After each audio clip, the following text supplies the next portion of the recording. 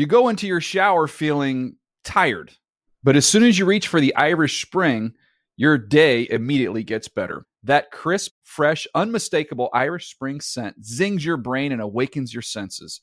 So when you finally emerge from the shower 37 minutes later, because you pay the water bill so you can stay in there as long as you want, you're ready to take on the day and smell great doing it. Irish Spring Body Wash and Bar Soap. Fresh, green, Irish. Shop now at a store near you. All right, welcome on in. Off the Edge with me, Cam Jordan. I'm the host. I'm the solo artist until I bring in, some friends later, like the greatest to ever lace them up and, throw for the most 5,000-yard seasons ever, win a Super Bowl in 2009, 2 years before I got to the New Orleans Saints. Drew Breesiana, Drew or die. If there's a Brees, there's a way. Drew Brees, that's who we're bringing on later. But anyways, we also want to, talk about the CBS Content for Change, which is a series that I hope you guys will be impacted on. Not only how I'm using my platform to create a positive change in the communities I'm in New Orleans, but as well as just think about how you can be a positive impact as well. So we're going free flow. We're going to have that thing going. So tap in with me on Off the Edge with Cam Jordan. Make sure you spread the word. Tell a friend. Give us a 5-star rating. Leave a review and follow us on Apple Podcasts or the iHeartRadio app or wherever you get your podcasts. I'm just saying, scoot off your seat just a little bit. Let's get off the edge with Cam J and talk about just things that happen across the league. Let's talk about Kevin Byard, which until we had the same Pro Bowl, I kept calling him Kevin Beard. My guy, Kenny Vaccaro, went from the Saints to Tennessee, and he corrected me, and I've been right ever since. Byard. Nope, maybe I've not been right. Bayard. Either way, All-Pro Bowl safety Kevin B is now going to the Philadelphia Eagles. Man, you gotta remember, like, players are just commodities at the end of the day. Like, to be traded, an all-pro guy, somebody who's been a staple for the Titans defense for so long, is now going to the Philadelphia Eagles, which have unlimited weapons on defense. Their entire D-line of weapons. So one of the Edmond brothers is now going to Tennessee, and they didn't even mention it, but Kevin Byard is now going to Philadelphia Eagle. I'm going to keep messing up his name, and that is disrespectful because that man is a dog. Hopefully he does well in Philadelphia. I know the Philadelphia defense is stacked. Continuing on, right? Across the league, you're looking around, you see, Monday Night Football, Minnesota Vikings pull off a win against the 49ers. Cameron Bynum, the University of California Bears product. Cameron Bynum comes up with a big interception. I just say shout out to another University of California product. Go Bears. University of California at Berkeley, if you need to know, Cal. So now let's just move on. Speaking of, just looking across the league, can we just take a second and talk about what happened with Denver Broncos Kareem Jackson? Reem? My dog has been a heavy hitter his whole career. He's in year 14, still putting out hits.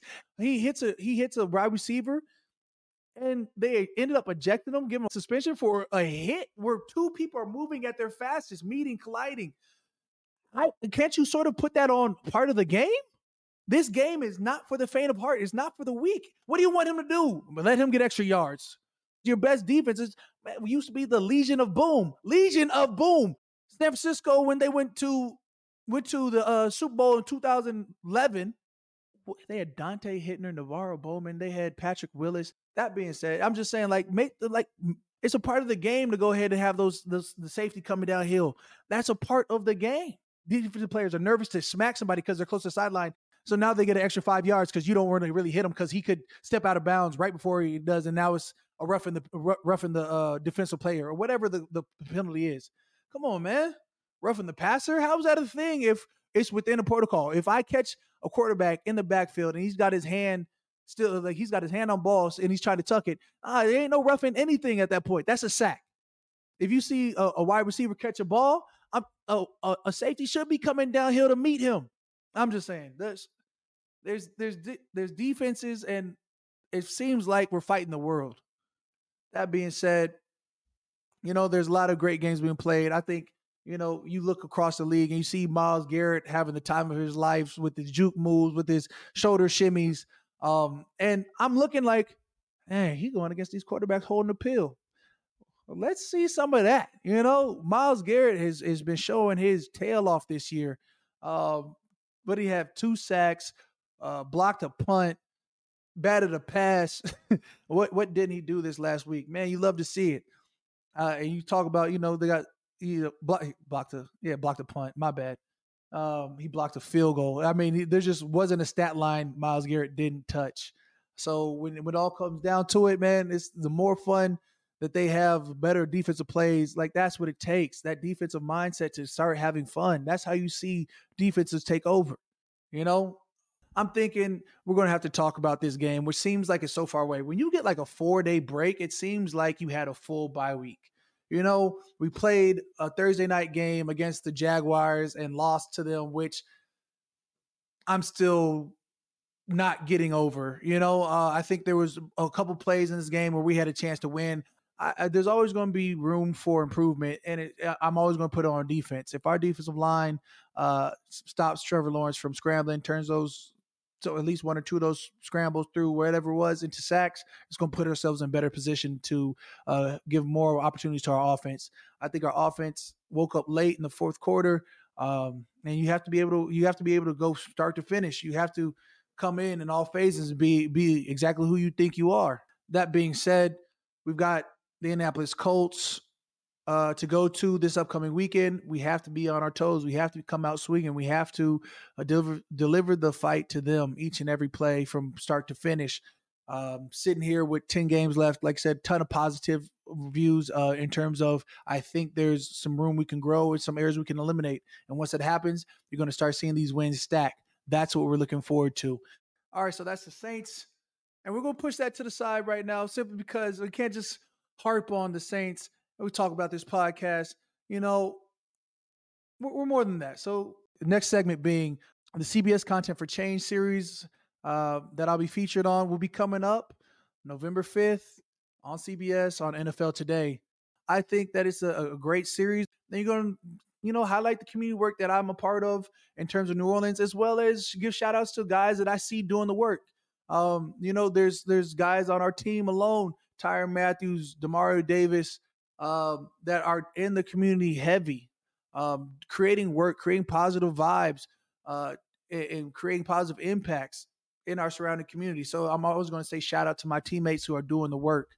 You're also going to, just talk about how I've been able to partner up with Crescent City Corps, how, my foundation, God is Love, has been able to do shoe give backs, has been able to do these camps where kids remember, hopefully creating everlasting impacts, going to school visits, talking every Tuesday since I can recall being a part of the New Orleans Saints, talking to different middle schools and high schools, just trying to inspire the youth, the next generation, to be more than what they currently are. I grew up watching my father, Steve Jordan, Minnesota Vikings extraordinaire, Minnesota Vikings Ring of Honor, Minnesota Vikings all 50th team, all world tight end, 6-time Pro Bowler, etc. Go out to the community. I want to give back. He helped start up the first T program in Phoenix. And growing up like that, when you have physical evidence of how to give back to the community, it's easy to do so. So growing up, I was like, how can I make my change? And talking to these kids, seeing these kids have a positive vibe, teaming up with great programs like whether it be Boys and Girls Club early on in my career, or YEP program, which is Youth Empowerment Project, which it speaks for itself. But being able to partner up with them on different drives, different accesses, different initiatives, and it makes it all worth the while just to see these smiles on people's faces. So that's hopefully what I think people will take from the Content for Change. That being said, we're going to transition on over to, maybe like the last school visit that sort of went viral. Sitting there over at St. Anthony School out in Gretna, which is the West Bank, which some people call is the best bank. I had this chance to talk to 10 or 12 different classrooms. You figure 15 to 25 kids in each classroom. I'd like to say I saw at least 300 kids, right? And a moment went viral all through, my Twitter and social, on my socials, about this little kid who had this face, was like, And then right after, he was like, "Hey, why are you here?" Man, because I'm here for you, bro. Like, I want to see you be great. I want you to, I want you to hit that next level, whatever that next level is. If you're a B student, I want you to have A's. If you're an A student, I want you to have A pluses. He ended up invited him to the game. The Saints did a phenomenal job in finding them, hooking them up with the field passes. I don't even know where you get those from, so don't ask me. I'm not the guy for that. But they hooked him up with those, and next thing I know, I get to rap with my man for a little bit. Little brother looks just like him, like it's a smooth gang. So hopefully he's inspired. I think that his parents clearly have done a great job of him being such a young, energetic, and respectful kid, bro. I'm hopefully that smile will never leave, and he can look back on that moment as a positive impact in his life. So that's just, man, it's good times and major blessings, big vibes. And we moving on again, transitioning. I just want to say, coming up next, I'm gonna bring in, somebody who I consider has always been a leader, somebody who has always been willing to mentor any and everybody, and who always has the right mindset to attack a game plan, to attack the way he works. And that's with my guy, Drew Brees. So coming up next, I'm bringing in former teammate, Super Bowl MVP, legend of the Saints, Drew Breesiana, Drew Orleans. It's breezy, it's easy, it's breezy, it's Drew Brees.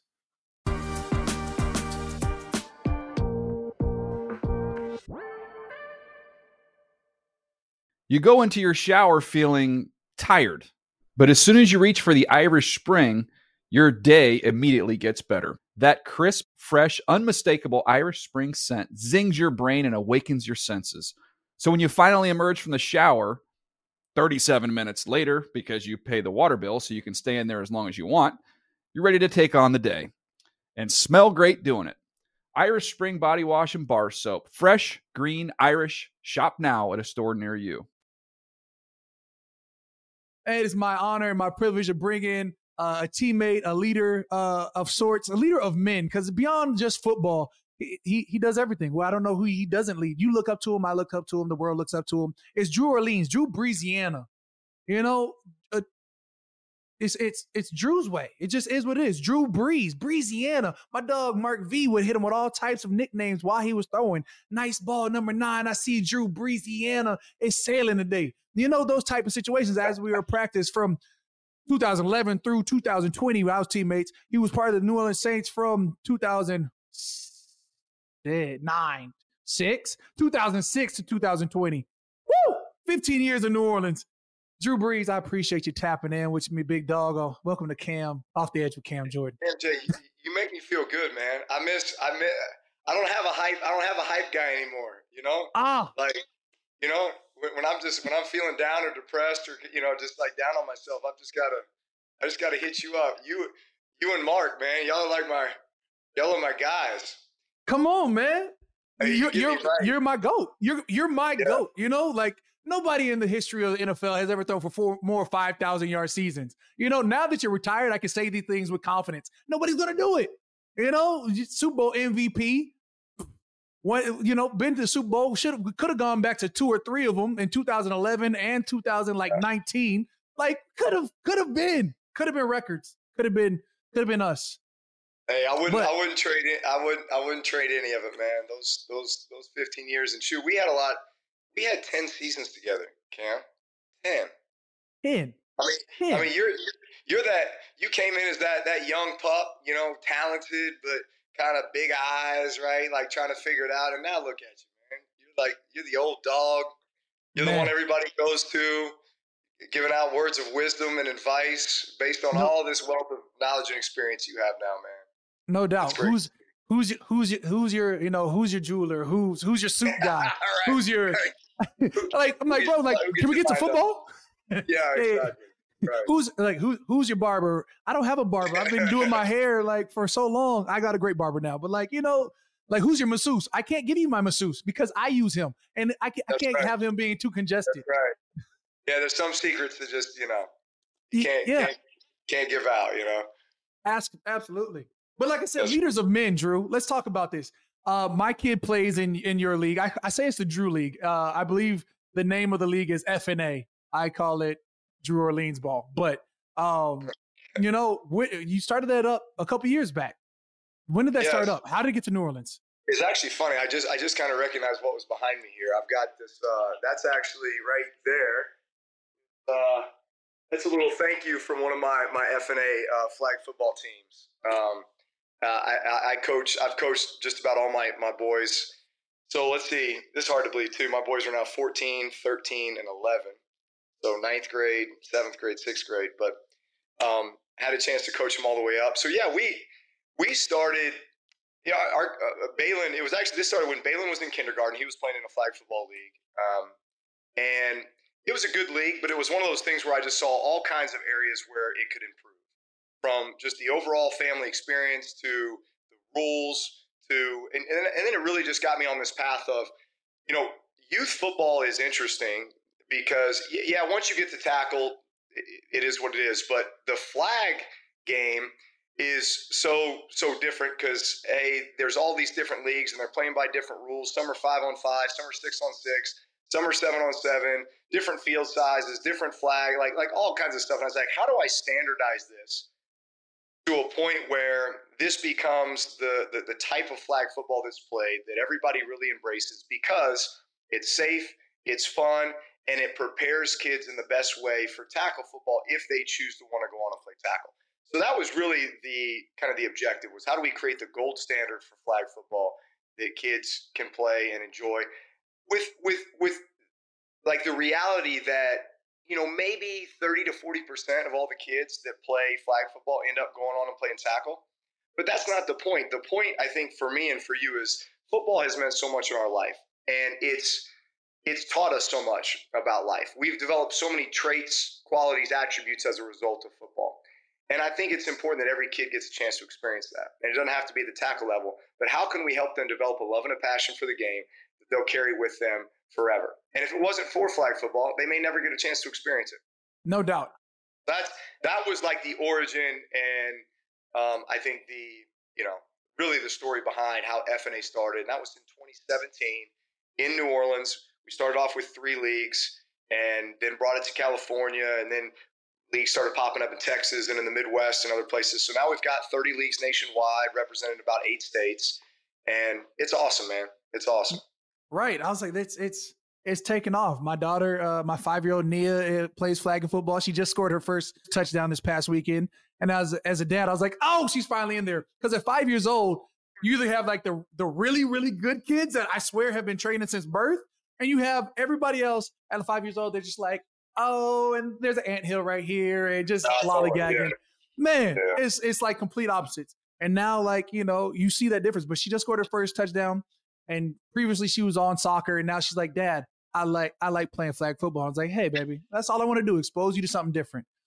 Yeah. Well, here's the other thing is, they just made the announcement last week that flag football will be in the 2028 Olympics in Los Angeles. Unveiling flag football. So it's going to be a 5-on-5 version, which I think is probably more appropriate just as you think about, the worldwide kind of embracing of the sport of football. That probably kind of brings the competitive levels, more equal to, across all countries. But you saw it this year with what they did with NFL teams, basically having a chance to partner with different countries. Like I went over to France on behalf of the Saints.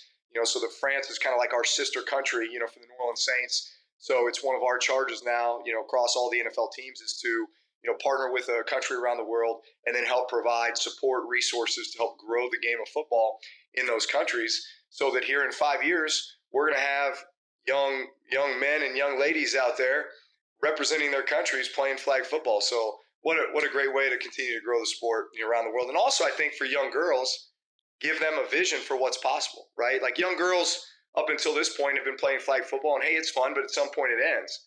Well, now it doesn't necessarily have to end, right? Like you have a chance to go on and represent your country at the Olympics, become an Olympian doing that. Drew, I'm not saying you're timeless, but I'm saying like you were slinging the rock at 40 years old. 2028, are you still going to try and get out there and sling that thing one good time? I just saw you this last weekend, Drew. I'm just saying, I saw the heater. I saw the heater with the left. Did you see how I was going to say? You saw me throwing left. Look, if I train, man, it's so tempting, bro. It's so tempting. I might change positions by 2028. Like I may lose 30 to try and get in. I'm more so. I think I've passed the baton on to the young Brees kids. You know what I'm saying? And to tank Jordan. You know, I think we're passing the baton on to the next generation to go represent the U.S. in the Olympics. I'm saying, like, your oldest kid will be like 18 or 19. That's what I'm saying. Like we're here. We're here. Right about time. That makes sense. Hey, I might have to hold it down for the Jordan clan. Try and just drop 30 and be like, yeah, what's up? I'm here for this 5-on-5. Yeah. Megatron. That's what I'm saying. Yeah. Treat me like Jimmy in 2013. If you see me in the end zone, you know it's good. Right. TDB. That was Jimmy and my saying back in the day. TDB. You know what it stands for? Throw me the damn ball. Throw me the damn ball. Huh? If I'm in the end zone, I'm open. Okay. Nobody else around here is 6'7", 270. I'm open. Nobody. And you know, while I've never actually asked you this question, because you know, I'm thinking like draft comparables, because now I'm thinking about my kids in the draft, your kids in the draft. Every year they come out with like those comparables, right? The next Cam Jordan, the next, you know, I have not seen a next Drew Brees. And is there one? Have you ever seen somebody comparative?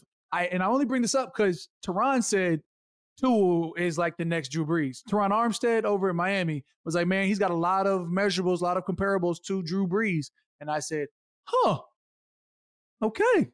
Well, first off, everybody, and look, Sean Payton used to say this all the time. Like we'd sit around and talk about personnel. You know, you're trying to see how different guys fit into the system, whether it's offense or defense.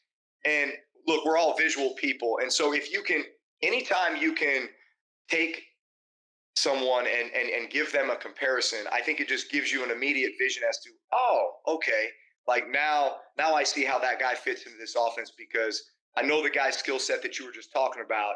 If we're saying this guy can eventually be that guy, all right, I've got a vision for him, right? So I think the first thing I think of when somebody says like, oh, that's a Drew Brees. First off, you're talking about a short quarterback. Like, let's just be honest. You're talking about a guy who's like, you know, on the shorter side, right? So maybe part of the 6 foot and under club, like yours truly right here. Woo! But finally admit it, bro. I appreciate that. Look, it's about time. But I like to think that we've changed the perception or the misconception about the short quarterback, right? Like back when I was first coming into the league, like that was a big deal. Even 10 years ago, that was a big deal.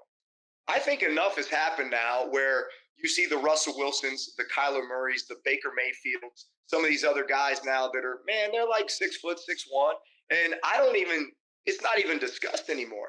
Like that used to be the first thing out of somebody's mouth if they were trying to, you know, talk bad about a kid coming out of he's only 6 foot. Nobody says that anymore, right? So I think the game has evolved and changed enough to where maybe that misconception's gone. But then, like, let's look at the other things. Okay, I was never the strongest arm guy, right? Like, I felt like I could make all the throws, but I was forced to throw with anticipation because maybe I didn't have as strong an arm as some of the other guys in the league. Well, what does throwing with anticipation force you to do? It forces you to be prepared and to be on the same page with your receivers, to have incredible chemistry, to know what the defense is, because you got to know where defenders are and where they're not. Because guess what? You aren't always going to see those defenders, but you're going to know the spot and you're going to have to trust that. I've always felt like accuracy is trust and anticipation, right? Trust the play, trust the coverage, trust the guy you're throwing to, anticipate the throw, and the ball is where it needs to be. And you got to expect your guy to be there too.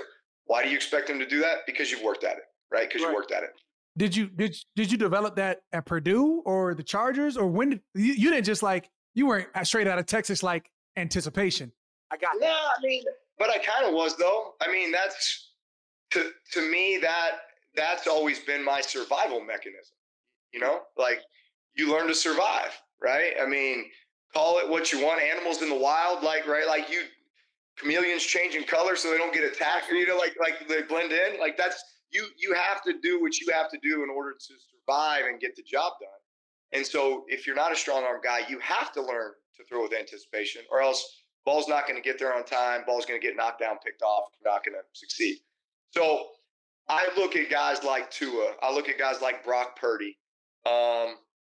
to me, maybe those are two of the guys that are most similar from the perspective of, hey, they're shorter quarterbacks, right? They're not the strongest arm guys. I would say, look, man, like they've got a lot of experience. I mean, Tua had a lot of college snaps. Brock Purdy at Iowa State had a lot of college snaps. I was a 3-year starter in college. I think that's something that as scouts look at, young QBs, that can't be underestimated. And that is their experience level in college. Like, look at the hype that was put around guys like Mitch Trubisky, Trey Lance. And I'm not saying those guys aren't going to become, great players, but those guys only had 11 games or less in college, right? So you think about the number of games, the number of snaps, the amount of experience, like you kind of expect them to come in and be this world beater. Well, no, that takes time, right? It takes time because it takes experience and it takes reps and just time on task, right? So I think these are all things that as you look at like this next generation of QBs, and experience in college is so important, right? And then, you know what? Height's no longer an issue. Like, can this dude process the game? Does he have leadership ability? Can he throw with anticipation? Does he fight back from adversity? Like, does he have some mental toughness and fortitude to like overcome tough situations? Because everybody's going to face those tough situations, even within the course of a game. Does this guy have a mechanism where he can move on from bad plays and get on to the next play and not let that affect, what's going to happen next and get right back on track? Can you quantify that as an attribute though? Like, can you be like, oh, what is his mentality as from drafting somebody? Like you like, oh, you can only deal with your tangibles. Is there a gauge for that? No, I'd say this, like, man, like I'm going to bring up names that because we played with these guys. Like Pierre Thomas was the first guy that came to mind. Right. Pierre Thomas, undrafted free agent out of University of Illinois, right? Nobody's heard of Pierre Thomas. Comes in and basically makes our 2017 by blocking like 2 punts in preseason. Because we had drafted Antonio Pittman, a running back out of Ohio State, like in the 3rd or 4th round, right, that year. Yeah. And here's PT coming in as an undrafted free agent, and basically he's only going to make the team on special teams, right? So he ends up making the team, but he plays so well in the preseason that like we're forced to cut this other guy, right? Man. And then he starts off the year at like 4th-string running back. He blocks a punt on Sunday Night Football at Seattle when they're undefeated in 07, right? And then before the end of the year, this dude's the starter. The last game of the season we played at Chicago, he had 100 yards rushing and 100 yards receiving. It's like the first time it had ever been done in Saints history. Drew, what year is that? And why do you remember? Dude, I got crazy recall when it comes to this kind of stuff because like these are life lessons, right? Like these are the things that I'll sit up at night and tell my kids, or like something will happen in a game and I'll be like, let me tell you a story. Let me tell you a story about somebody, right? And like Pierre Thomas, here's a dude who was just constantly sold short. Like, man, you're not good enough. We're not going to draft you. Like, you're going to have to make the team on special teams, this and that. Like, this dude did nothing but earn it, like, every single day, right? Until all of a sudden it was time for him to get his opportunity, and guess what? He was ready. He was ready. And he wasn't afraid of failure. He wasn't afraid of adversity. He wasn't afraid of challenges or stuff being hard because he'd been through it, man. He'd been through it his whole life, right? All the way up through his career, too. How many times have we seen guys come in this league and, man, it's just been spoon-fed to them? It's been given to them. They never really had to face like that kind of adversity or earn it. Like it's just been coddled a little bit. And all of a sudden stuff gets hard, and I've never had to face this before. I don't know what this is like. And they go in the tank and they don't have that mechanism just to be able to like, man, this is just part of life, right? This is what's here to make me better. And, like I'm ready for this. It's probably the main thing that's wrong with the transfer portal right now. You're just making it easy on everybody. Oh, you're unhappy? Oh, okay. You always have an out. Well, guess what? What happens if you're in a situation where you don't have an out? You got to figure it out. You know what I'm saying? Like right. We are depriving a lot of these college kids the opportunity to face adversity and to develop the traits and attributes that are going to help them be the best that they can be, not just in athletics, but in life. Right, on and off the field. We're depriving these kids, man. Let's make them work for it. Make them earn it. Get off my soapbox now, Cam. No, I mean I'm with you. But I'll be seeing these kids leave for these bigger NIL deals, and I'm like, and that's what you get when you ball out. You get a bigger call. So what are we? Yeah. So what are we putting the priority on? Are we putting it on education? Are we putting on being in the best system, the best program, the best coach, like the best environment? No. Maybe. Hey, maybe, if you're leaving, Ohio State, and because you're not starting there, whatever it is, and you get a transfer into like a University of California at Berkeley, you've just elevated your education right there. Boom. But how hard is it to be a college coach right now? Man. Oh yeah, no doubt. My D-line coach now is a DC over at Oregon, or my D-line coach from college at Cal is a DC over at Oregon. And I mean, luckily they have 45 different jerseys every other week. So, I mean, it's probably a little easier his ways, but these kids don't care. They're going for dollar signs now. Coach Prime, or you have an endless budget. Right. Or you are Nick Saban. Bama, right? Like right. It's so hard, man. It's so hard. This actually, NIL is, not NIL, transfer portal is the best thing for Alabama. Best thing for Alabama. You know why? Because Alabama can never make a bad investment now. Never make a bad investment. What if I told you, Cam, that you could invest money into something, and if it doesn't work out, you just get your money back and you can move on to the next one? Like, you'd never go wrong, right? My point is this. Alabama's recruiting pitch to kids is, hey, come here. We'll coach you hard. We'll get the best out of you. Every year we're going to bring in the best players. And if it doesn't work out for you, you can transfer and give us back that scholarship. How about that? Right? So it works both ways. Yeah, but, man, it's really good for Alabama. Think about it. Otherwise, Alabama would have to be really selective, right? Because all of a sudden you recruit a kid, he comes in, maybe he's not what you thought he was, you're stuck with him. You're not stuck with him anymore. You just treat him like crap, so he leaves, and then you take a scholarship back, and you still make another investment. You never lose. Man, never lose.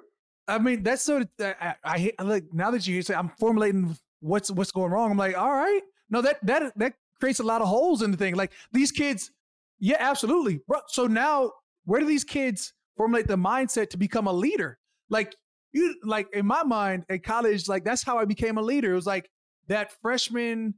Sure, I was a true freshman, so like I fought to get playing time. I fought, I was on all special teams. In my mind, ice popped off my freshman season. I made the first tackle on kickoff against Tennessee at Cal, right? And I was like, I had to work my way up. Even, like that made me who I was. I looked at a defensive end opposite of me, Tyson Olulu, who ended up going to the Jacksonville Jaguars, like top 10 picks or whatever it was. Like there was a mission there. I was like, I want to be better than him. There's like, goals there. There was never leave Cal, I guess. It was like, how do I make the best of this 4 years that I have? Exactly. So let's be honest. Like, look, man, there was moments during my freshman year where I questioned myself. I questioned, was I doing the right thing? Was I in the right environment? Was I in the right situation? Like I think every kid has those feelings and emotions. Perfectly natural. But if the answer to that is suck it up, like learn to handle adversity, it's supposed to be hard. Embrace the challenge. You're not going anywhere. Like, then you work through it. On the other hand, if it is, hey, it's okay. You can just leave. You can just hit the reset button on your video game controller, right? You're having a bad game, you just hit the reset button and just go somewhere else and just start over, right? It's okay. And guess what? If it doesn't work out there, then let's hit the reset again. Let's just keep kicking this can down the road. Let's just keep transferring out till you find some. Like, come on. Jeez. Come on.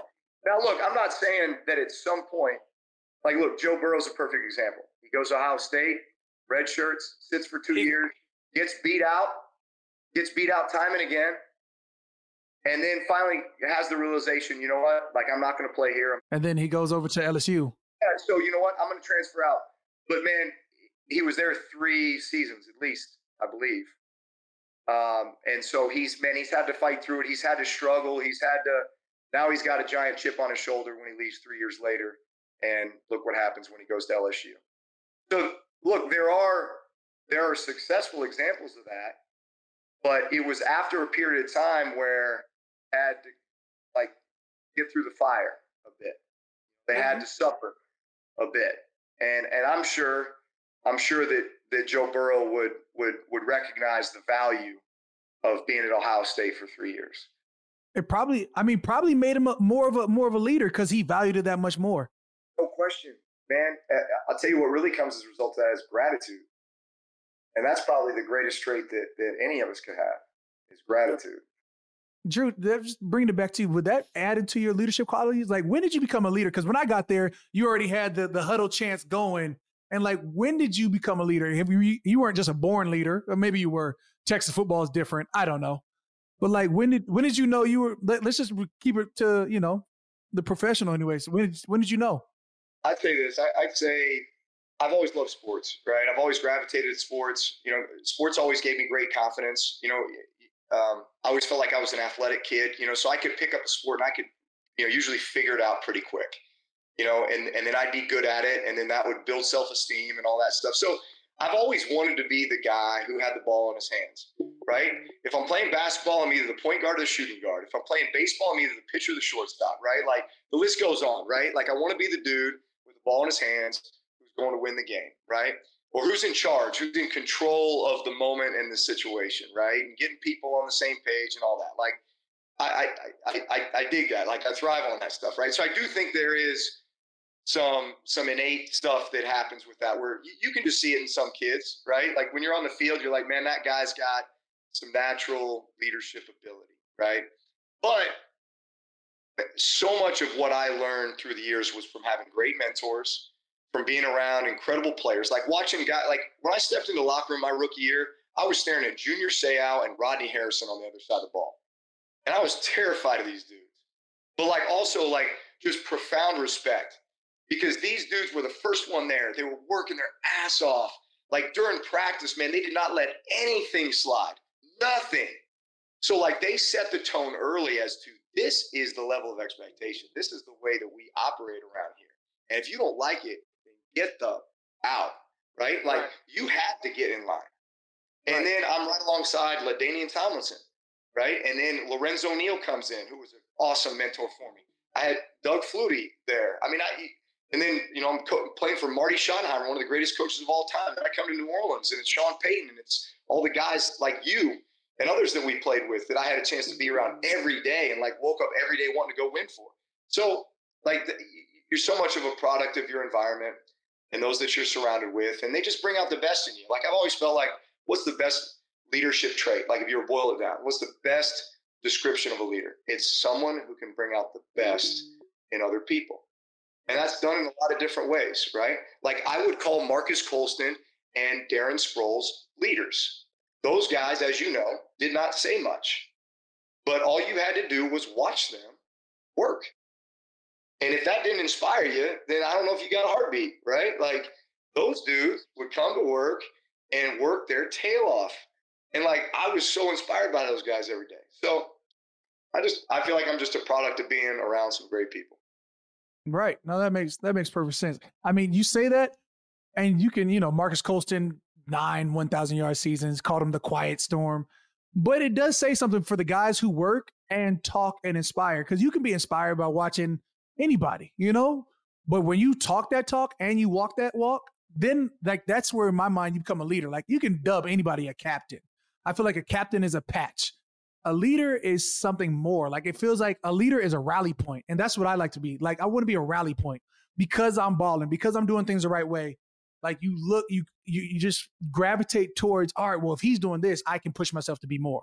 So that's why you were a rally point, like a leader. There's certain guys you just look for, like, bro, the amount of work that he puts in, I got to put in more. Like if you're challenging me to be better, and that's what I like. Like, oh, we talk about excellence. Well, that's why we're being excellent, because there's so many things that were going on. Like this, like even this season in New Orleans, like we caught up Thursday after we lost, and I was like, just catching up, trying not to talk football. But now that I got you on this podcast, what do you see from this first 7 weeks of New Orleans Saints football? And how can that be cleared up and or get better? How would you assess us? Let's go with that word. Yeah. I mean, look, I think defensively you guys have been pretty consistent. I think offensively it's been a bit inconsistent. I think there's, as you look at every game you've played, I think you would look at it and say, man, there's no reason why you couldn't have won all of them. I know Tampa got a little out of control, right? But besides that, I mean, you guys could be sitting here at whatever 7-1. 6-1. Yeah, right. We could be sitting at 6-1 respectively. Yeah. Just right. So that part's kind of frustrating because I think that there's more in the tank. Look, I think all the pieces are there. Like it'd be one thing if you were sitting here saying, "Man, I think you had some significant injuries, or you're really missing some key components." I don't think you are at all. Certainly, as I look at it, like I look offensive side of the ball. Man, when we go up tempo, I think we are highly effective. I think that creates a great rhythm for the offense. I think that's when we are at our best. I think that was shown in the fourth quarter the other night, right? We get down, all of a sudden we're up tempo, man, we're moving the ball right down the field. And I'm proud. It's not like they were just playing prevent and letting it happen. I mean, they were running the same pressures, they were doing the same stuff they were doing the whole game. We were just a bit more on point because we had this rhythm and this flow going. Sense of urgency. I feel like when teams go huddle up, it's either one, they're trying to slow the defense down, or two, their desperation is kicked in. Yeah. I would say this, man. We have always been an offense that had a lot of things for a defense to worry about, right? You got Kamara in the backfield. You got tight ends that are explosive. You got receivers all over the place, playmakers that are tough one-on-one matchups, right? So I still feel like that is the case, right? Like I still see Mike T being a guy who can catch 7 or 8 balls a game. I see dudes in Olave and Shaheed that are like Meacham and Devry were for us back, in that window from 7 to 13, where like air raid, like push the ball down the field. When you get in the red zone, we said it earlier in the show. That's right. If Jimmy's standing in the end zone, I don't care who's there or who's covering him. That would be a great spot to use him. I mean, look, there's Taysom Hill is like I'm still amazed at like everything that I see from him, and I should know better. I should know better because I've seen everything this dude can do, and yet I'm sitting there watching the game on Thursday night, and the guy was the tight end in 2 minutes. He probably had 35 snaps at the tight end position, in addition to quarterback, in addition to running back, in addition to all these other positions that he plays. And it's still like, man, it's like one of the greatest weapons in the league, right? And so I think, like, if anything, that would just get me really excited about the rest of the season. And as this continues to unfold, I think with more of a tempo and just kind of, creating the rhythm, getting the ball into these playmakers' hands in space, right, which we've got plenty of them, and then just finding those matchup problems that we've got them all over the field. I think that we're in a great spot. I really do. I say with 10 games left, I feel like there's so much potential. We have to capitalize like now. It's becoming, we used to have those gotta have it wins. It's becoming in that sense of like, we have to be able to turn it on now. Years prior, we've talked about stacking wins and it starts with this week. So we're going into this week with this mentality to win. And, as you've taught me over the years, leadership is so important in these locker rooms. This locker room feel is leadership, and it's these rally points that this is where you take that, hey, okay, we're 3-4. This is how we go beyond to that next step. It's time to elevate, and it starts with the leaders up top. So I appreciate you tuning in, bro. I know you got things you got to do. I want to talk about pickleball and how your game is because I still have yet to do it. But we'll talk about that another day. I just want to know, it's being a pickleball owner. We've got to get the Saints to build a couple pickleball courts right there next to the indoor facility, and we can get some games going. All right, like a little off season, maybe a little Tuesday off day run around. Like let's get this going. Right. I mean, you're already a pickleball team owner. How much longer do I have to wait till I just hear that ticker go across? Drew Brees. Yeah. Come on. I'm just saying. Fine. You say no. Yeah. Look, I like leaving it to the pros there. I'll just kind of just be working behind the scenes. Okay. Perfect. Appreciate you topping in, bro. Go tell the kids and fam I said hi. They'll be great. Yeah. Continue being legendary. Brother, hey, peace. Keep it later, brother. Right, yes, man, sir.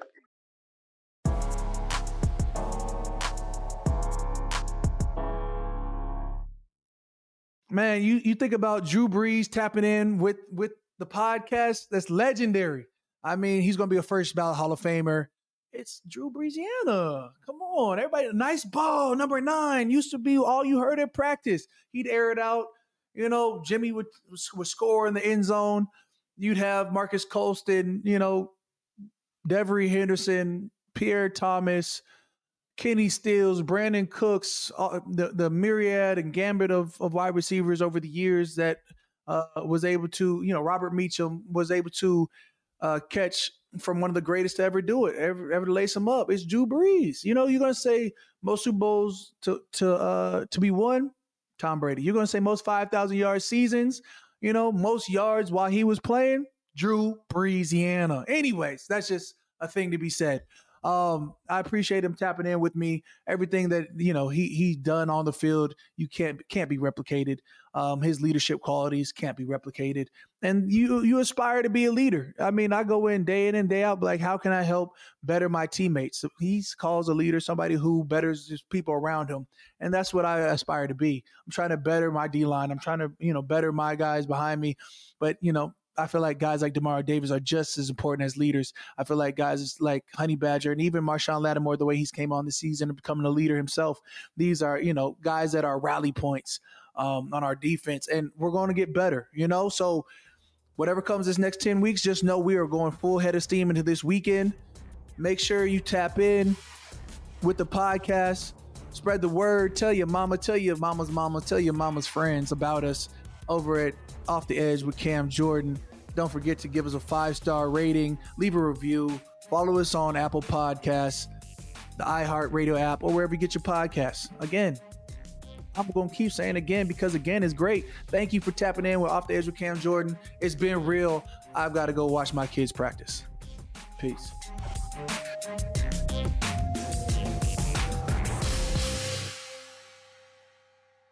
You go into your shower feeling tired, but as soon as you reach for the Irish Spring, your day immediately gets better. That crisp, fresh, unmistakable Irish Spring scent zings your brain and awakens your senses.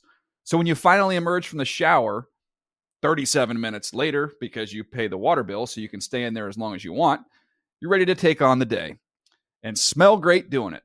Irish Spring Body Wash and Bar Soap. Fresh, green, Irish. Shop now at a store near you.